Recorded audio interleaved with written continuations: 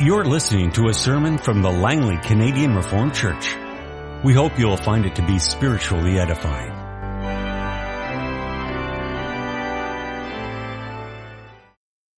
Let's now go to our scripture reading, which is also the text for this morning's sermon, Psalm 24. Of David, a psalm.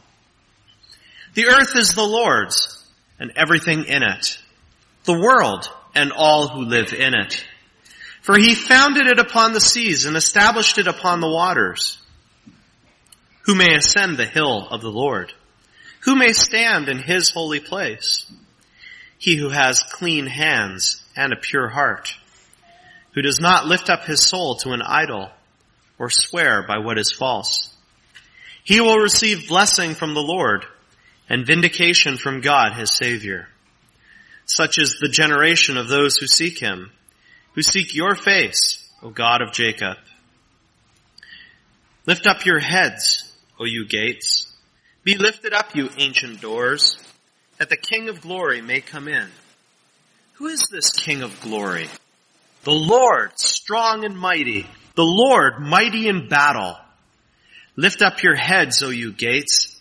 Lift them up, you ancient doors, that the King of glory may come in. Who is he, this King of glory? The Lord Almighty. He is the King of glory. Beloved congregation of Christ, royalty demands to be taken seriously. Just take the example of weddings in the royal family. It's been a number of years since there has been one, and I'm sure you can remember, look back. Not just anyone can attend a royal wedding in person.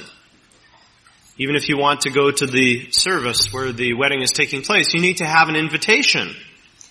And when that royal bridal couple enters, it's always accompanied by an extraordinary measure of fanfare.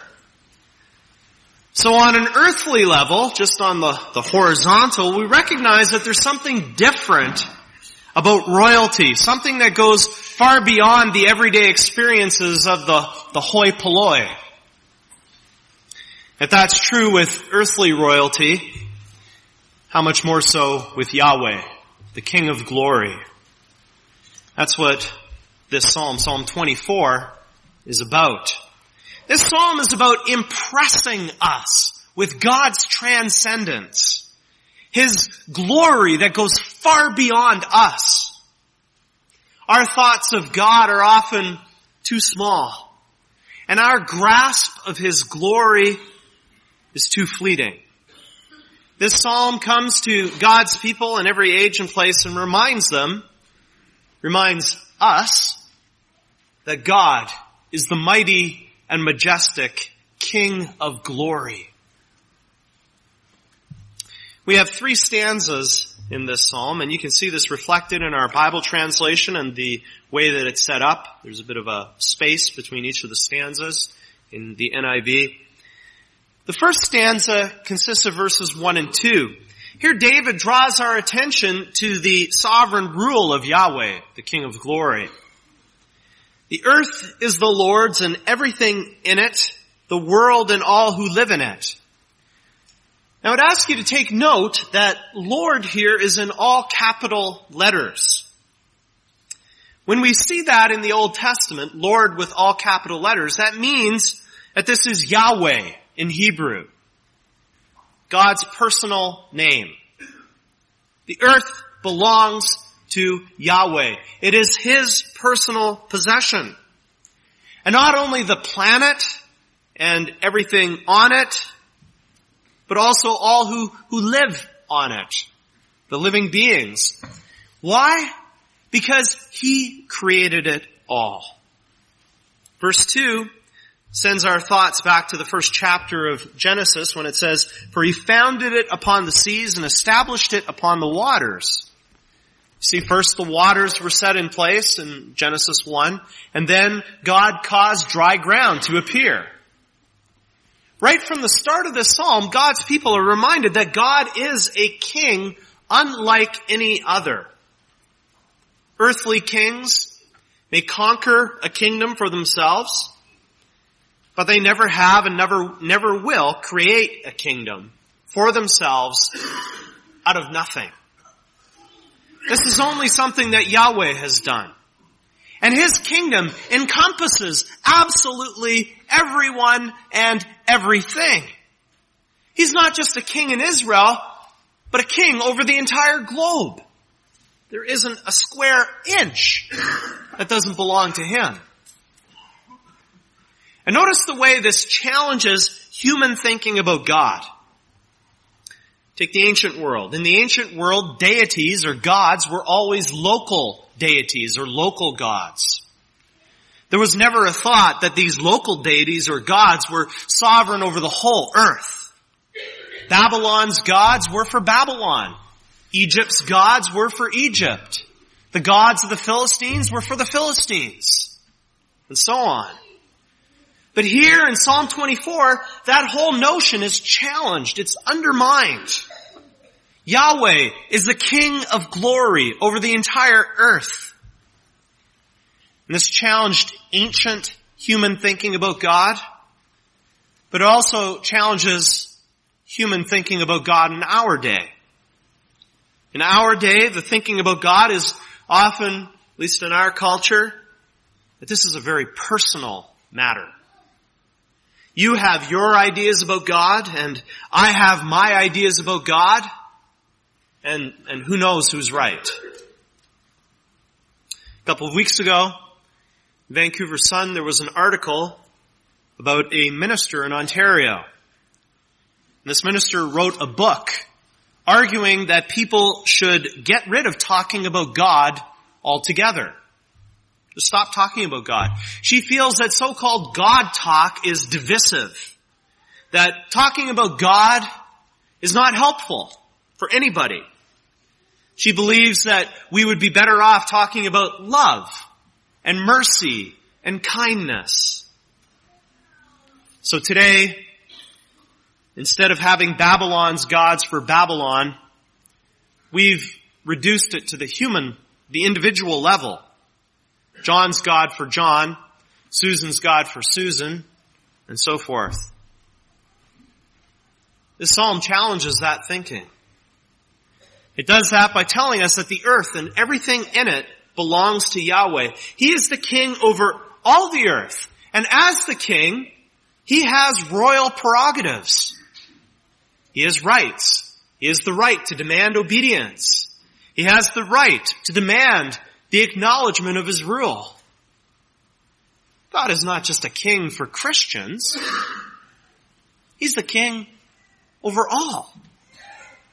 And so when we talk with unbelieving friends, neighbors, coworkers, whoever, let's be careful that we never give ground to this idea that there is no public objective truth about God.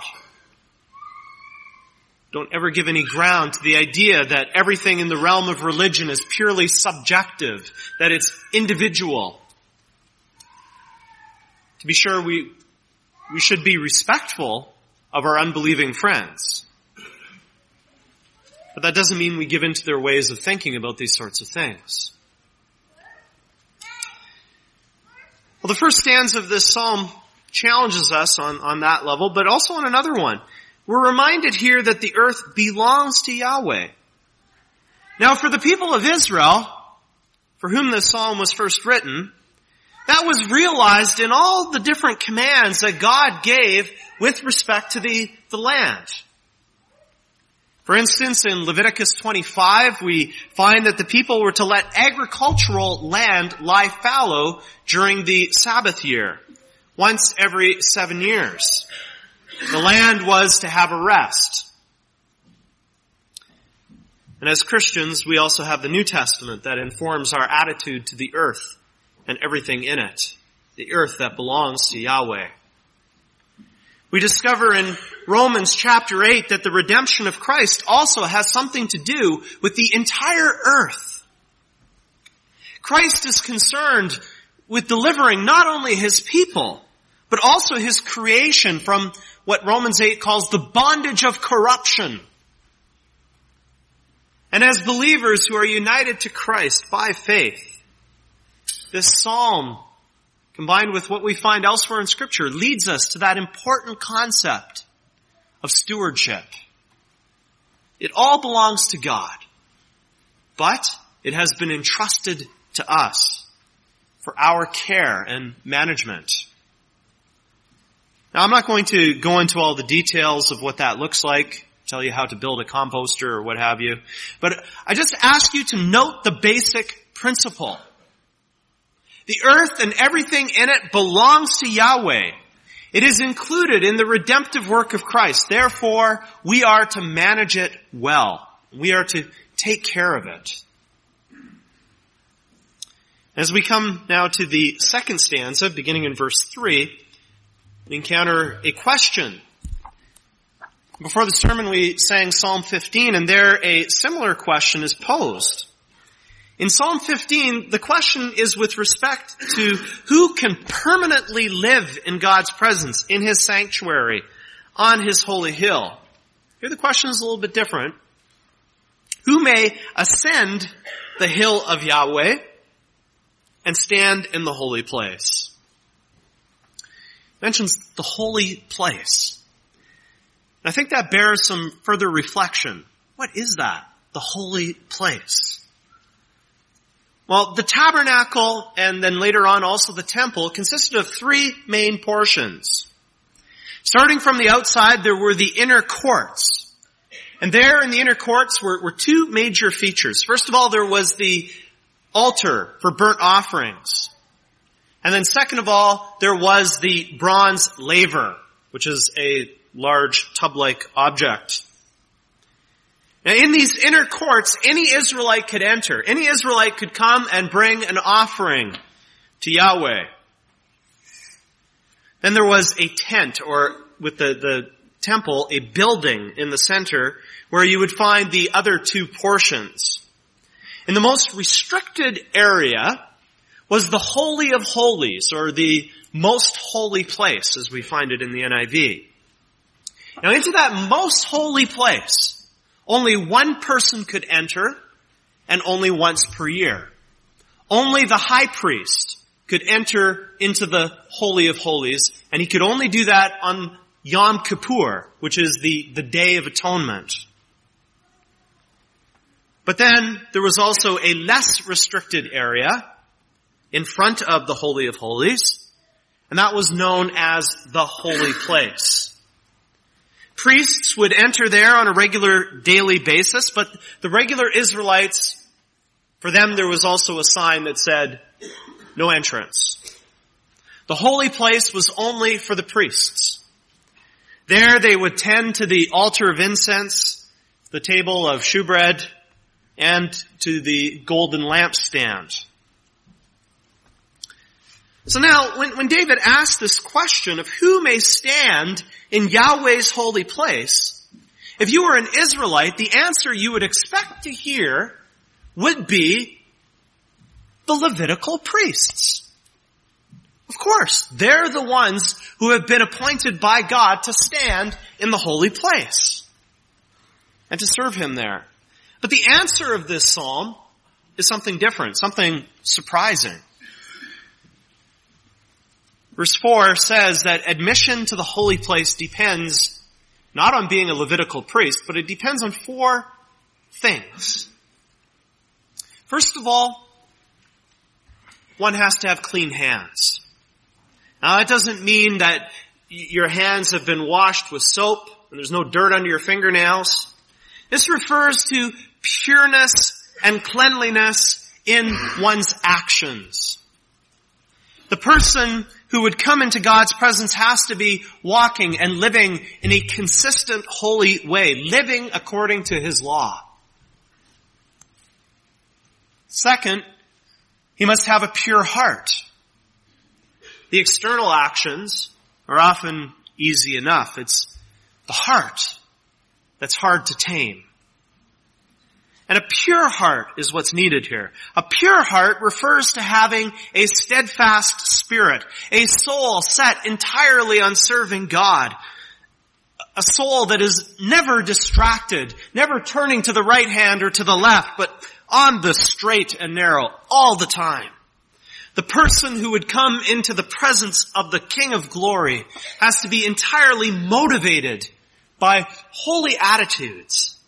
His life has to be directed by a holy will. He must love only that which God loves. Next, we find that he does not lift up his soul to an idol. Literally, the Hebrew says that he does not lift up his soul to vanity, to emptiness. That's just another way of expressing idolatry in the Old Testament. And notice again that this has to do with what goes on in the heart, in the interior life of a person. Now we read this and we say, well, we would never prostrate ourselves in prayer before the Allah of the Muslims. We would never worship Hindu gods. No, we don't have to. There are plenty of other idols that reside in our hearts. Money, material things, sex, vanity, food, alcohol, gambling, other people, so we could go on and on and on. Someone once rightly said that we are idol factories. But the person who would come into the palace of the King of Glory has no such factory within him. The idol factory is idle, abandoned, shut down for good. And finally, the one who comes before Yahweh in this psalm does not swear by what is false. In other words, he loves the truth and he speaks the truth in every circumstance of life. There's no falsehood in him. The person who would come into the king's house must be a truth speaker, a truth lover. And being such a person and being welcomed into God's house, he will receive blessing from Yahweh. Yahweh will look upon him with favor and gift him with good things. Not only that, verse 5 also tells us that he will receive vindication or righteousness from the God who saves him. The people who seek the God of Jacob, who follow him, this is what they look like, according to David. But all of this, what we've just been hearing over these last few minutes, raises a question. When we go through the admission standards for this holy place of Yahweh, are you thinking that this is easy? That we can do this if we just try a little harder? Well, quite frankly, if you're thinking that, please think again. These standards go to what we do and think and say. They go to the externals, they address that, but more importantly, they address what lives inside of us. Who can claim to have clean hands and a pure heart? Who can claim that she doesn't have a busy little idol factory within her? Who can claim that he loves the truth consistently and that there is no falsehood in him? I can't. I don't think you can either. And surprisingly, the priests who lived during and after the days of David, they couldn't make these claims either. When I mentioned the temple and tabernacle a few moments ago, I mentioned that there was a bronze laver in the courts. This is also sometimes called the bronze basin. Essentially, it was a giant tub of water in the temple courts. In Exodus 30, we read that the priests had to wash themselves at the bronze laver before entering the holy place. And if they did not, God said that they would surely die. even the holiest priest, even the most godly priest, had to wash himself. Moreover, burnt offerings also had to be made, not only for the people, but also for the priests. Without washing and without sacrifice, they could not stand in the holy place of Yahweh. They could not receive blessings and vindication. And loved ones, those washings and sacrifices, they all pointed ahead to Jesus Christ and to His redeeming work. We believe in Him. We are washed. We are cleansed with His blood. His sacrifice of atonement has been made for us. He lived a perfect life for us and in our place. And we are united to Him through faith. He is the one who has clean hands and a pure heart. Jesus Christ does not lift up His soul to idols. Jesus Christ never swears by what is false. Rather, He is the truth, incarnate. Looking to Him in faith, you are joined to Him, united to Him. And what is true of Him becomes true of you.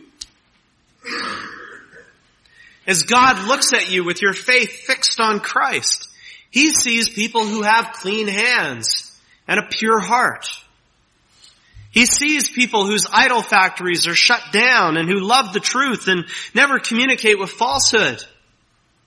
And He opens the doors of His holy place and there's a welcome sign. In fact, He makes His holy place within you. And there you may stand. Yes, you are the temple of the Holy Spirit. Looking to Christ in faith, you are standing in the holy place. You will be blessed and you will receive vindication from God your Savior. And our response to all that is then also outlined here in this stanza of Psalm 24. Because we're united to Christ and because we are the temple of the Holy Spirit, the holy place of Yahweh, we must endeavor to have clean hands and a pure heart. Because God is our Savior through Jesus Christ. The idol factory that's closed in principle must also become closed in practice in our day-to-day life. We have to wage a holy war on our idols. Because God has blessed us so richly in Christ, who is the truth. We must love the truth, confess it, and speak it with honesty and integrity. That's what the lives of believers begin to look like. The lives of those who seek the face of the God of Jacob. They begin to look like that now. And when the day of their glorification arrives, they will perfectly look like that. They will stand in God's holy place in perfection. And that brings us to the last stanza, to verses 7 through 10. And here we have a glorious portrayal of God's entrance into His holy place. David calls out for the gates to lift up their heads, for the ancient doors to be lifted up. And this call goes out not just once, but twice. You notice it's repeated. And the repetition drives home the emphatic, the joyful character of this call, where we would put bold, italics, underlined, 14-point font. The Hebrew poets put repetition. Lift up your heads, O you gates. This is a figure of speech where the gates are personified. They're called upon to give honor and praise to Yahweh. Yahweh is the King of glory waiting to come in. Now, why is He called the King of glory? Well, verse 8 tells us why. Because He is strong and mighty.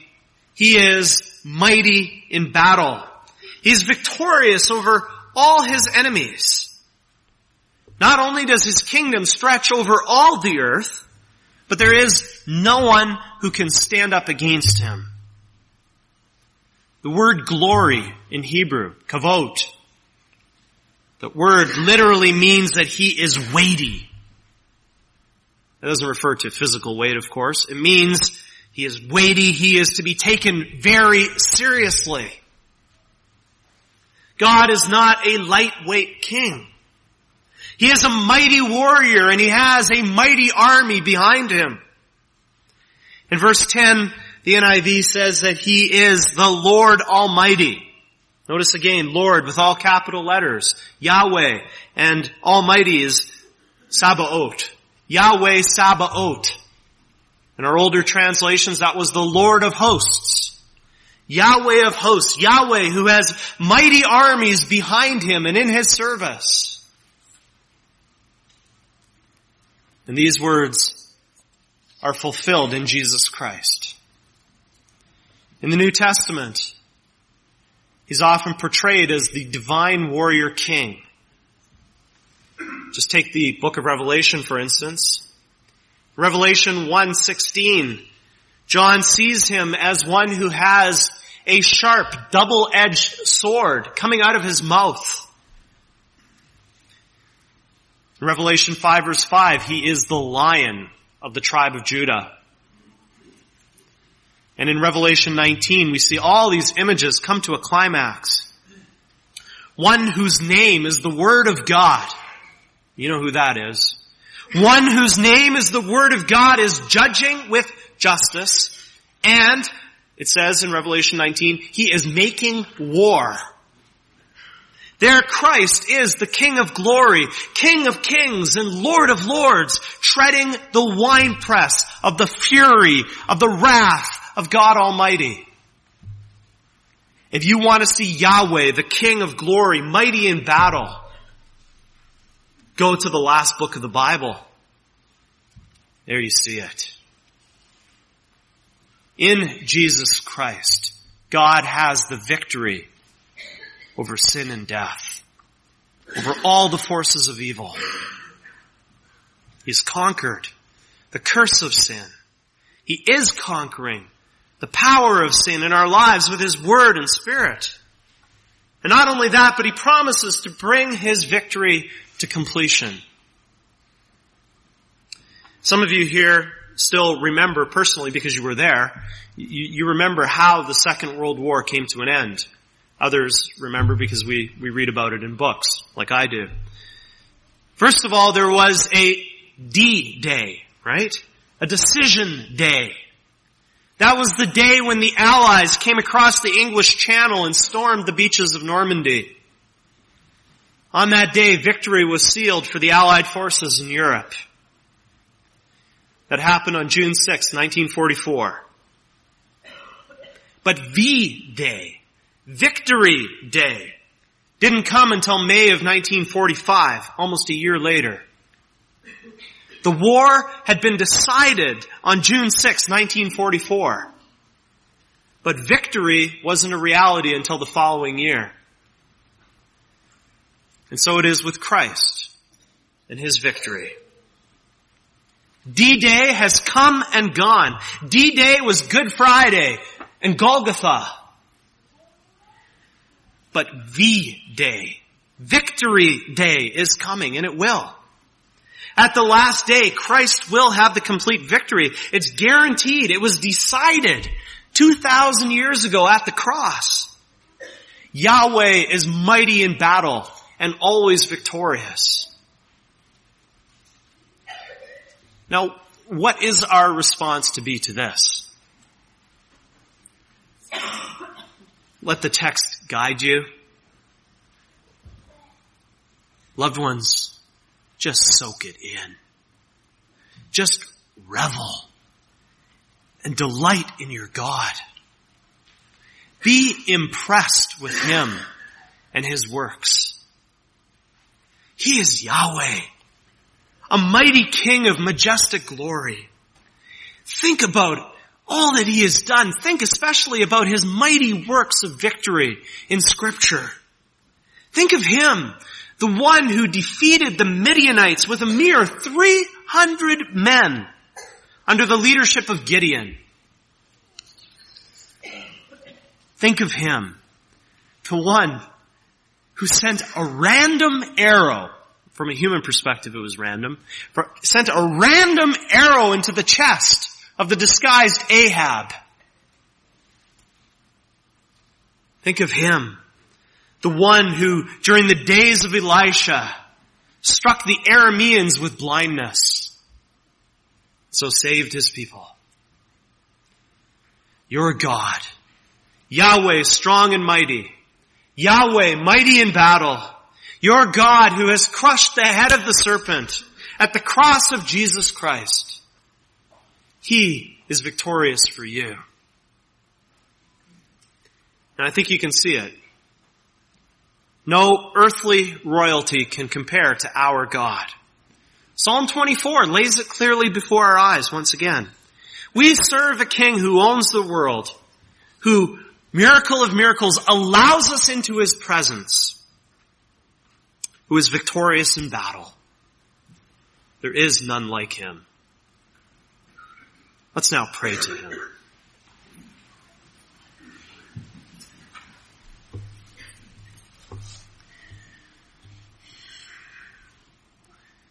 Yahweh of hosts, O King of glory, you are the one who is strong and mighty, mighty in battle.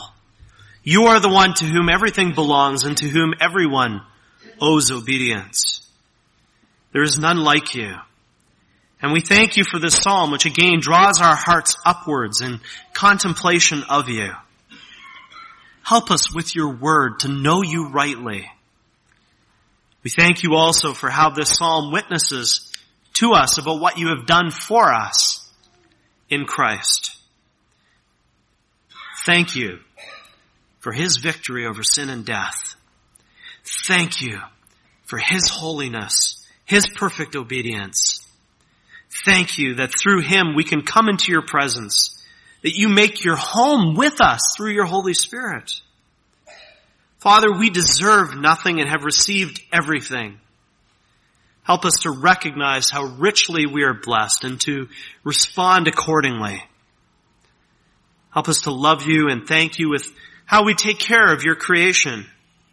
Help us to love you and thank you by pursuing holiness in our deeds and our hearts and with our words. Please help us in all this with your Holy Spirit. We pray through Christ, the Lion of the tribe of Judah. Amen. This has been a sermon from the Langley Canadian Reformed Church. For more information, please visit us on the web at www.langleycanrc.org.